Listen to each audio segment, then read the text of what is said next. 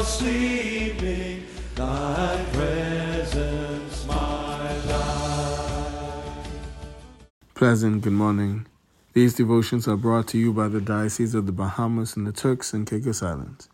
I am Father Kristophor Higgs, Rector of St. Peter and St. Anne's Parish, located in North Abaco. Today is an Ember Day, and on these days we pray for the ordained and the unordained ministries of the Church. We pray especially for the vocations to the sacred priesthood and those at seminary. Let us pray. Stir up your power, O Lord, and with great might come among us. And because we are sorely hindered by our sins, let your bountiful grace and mercy speedily help and deliver us. Through Jesus Christ our Lord, to whom with you and the Holy Spirit be honor and glory now and forever. Amen. A reading from the Holy Gospel of our Lord Jesus Christ, according to John, the 4th chapter, beginning at the 31st verse. Meanwhile, the disciples were urging him, "Rabbi, eat something."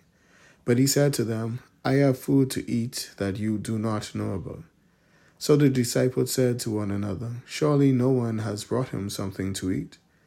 Jesus said to them, "My food is to do the will of him who sent me and to complete his work. Do you not say, 4 months more, then comes the harvest? But I tell you, look around you and see how the fields are ripe for harvesting.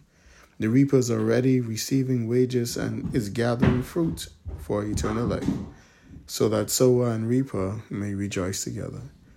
For here the saying holds true, one sows and another reaps. I sent you to reap that for which you did not labor. Others have labored, and you have entered into their labor."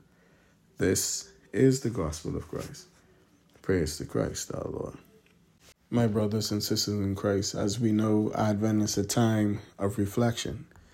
And as we reflect on our words, our thoughts, and our deeds over the past year, or as we reflect on where we are in our lives, we may come across thoughts or past incidences that may leave us a little dismayed or a little disappointed in ourselves.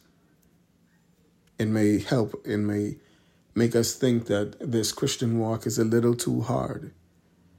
What do we do when we come to this place of dismay? We also know that Advent is a time of preparation. We are preparing ourselves for the second coming of Christ. Our reflection helps us to prepare. Our reflection helps us to get our lives in accordance to God's will and His way. But once again, even as we prepare ourselves, some of us may find ourselves being or getting dismayed or getting discouraged at the hefty battle, at the heavy cross that we are about to burden ourselves with if we aren't burdening ourselves already. Once again, I ask the question, what do we do when we fall into this sense of dismay, into the sense of burdenment, into this sense of the journey being hard to continue on? So we know that Advent is a time of preparation. We know that Advent is a time of reflection. To me, like Lent, Advent is also a season that revolves around a journey. In Advent, our journey is personified by the Advent wreath.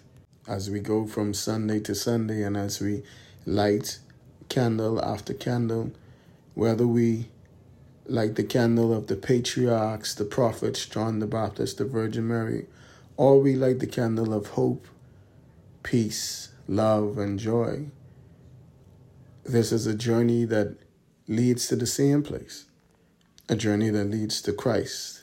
The candle that's in the middle, the Christ candle.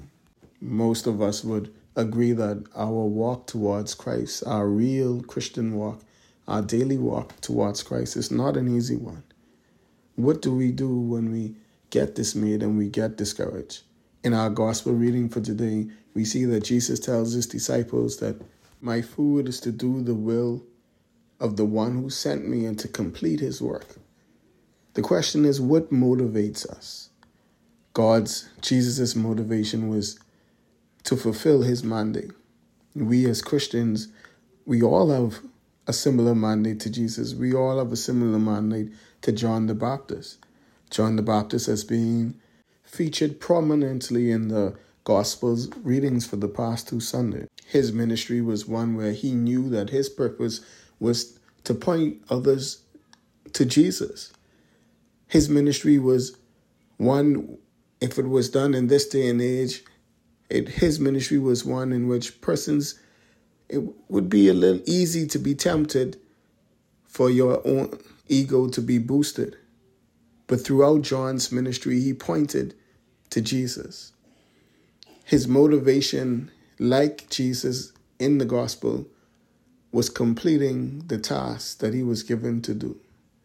What is our motivation as we reflect in this Advent season, as we prepare for the second coming of Jesus, as we journey to Christ through Advent, and as we journey to Christ in our Christian walk? What motivates us? What keeps us going? The Christian walk is not an easy one. Do we feed off of the higher claims and the applause of others? Or are we so deeply ingrained with our God, in our relationship with our God, that our motivation comes from the hope, the joy, the love, and the peace that surrounds the God that we are journeying towards? Are we allowing persons to take? We know that sometimes we lose our happiness, but are we allowing persons to chip away at our joy? Joy is supposed to be something that is ever replenishing. It's supposed to be something that lasts even when our happiness does not. And it's the same with love and peace and hope. But when we fall into hard times, when we fall into those places where we are dismayed and discouraged, is Christ, who is the center of the Advent wreath and supposed to be the center of our lives, is he our motivation? When this Christian walk gets hard and the world is telling us to sit down, are we motivated by the Christ that's in us, that's supposed to be at our center? Are we motivated by him enough? Do we have that deep relationship with him? That relationship that is deep enough to stand when the world around us is telling us to sit? When the world around us is not acknowledging the work that we put in whatever ministry that we are doing? Is Christ our motivation? Is the hope of a better tomorrow, the love from a Christ who came down from a heavenly throne, and the joy that surpasses all understanding, enough to sustain us when we get into those moments of dismay and discouragement? What motivates you? What is your food? What sustains you? I pray that you find the answer to this question in this Advent season, if you haven't found it already. Amen. Lord Jesus, you came into this world to rescue us from the bondage of sin and to give us the free gift of eternal life. May the joys of heaven always compel us to walk the path of grace. May we never forget that heaven is a free gift that you have purchased with your life. Help us to utilize that gift on our earthly pilgrimage. This we ask, O Father, through the merits of your Son and the grace of the Holy Spirit.